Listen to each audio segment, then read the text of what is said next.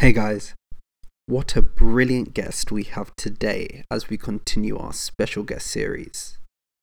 She's a disability advocate who's had an incredible impact on raising awareness of sickle cell disease nationwide. She's also spoken nationally at universities and at high-profile TEDx events.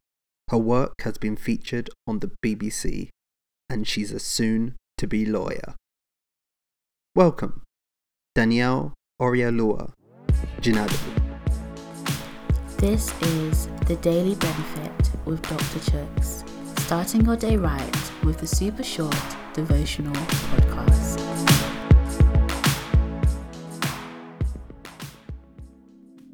Hi, my name is Danielle Jinadu. I'm a disability activist and a lawyer, and I'll be sharing with you today a verse which has been constantly convicting me in recent months. It's a really simple verse but has such profound meaning. From Matthew 25:40, Jesus says, "And the king will say, I tell you the truth, when you did it to one of the least of these, my brothers and sisters, you were doing it to me." In this verse, Jesus is talking to his disciples about the things that concern his heart most and how we are to serve one another. He tells his disciples how he will discern his people from those that are not, and it will be through the compassion they show for others, how they go above and beyond for those in need. And this verse is really provoking for a lot of us, right? It calls into question, who are the least of these today in our society, and how are we caring for them? The least of these today, to me, are the immigrant, the asylum seeker, the victim of domestic abuse that is homeless and seeking refuge, the pregnant teenager who's been outcast, the trans youth, the LGBTQ youth, those who have alarming rates of suicide. To me, although it may be unconventional, these are the people who God's heart is constantly breaking for, and he calls us to have the same sort of heart that breaks for them too. I'm reminded of the words from Amos.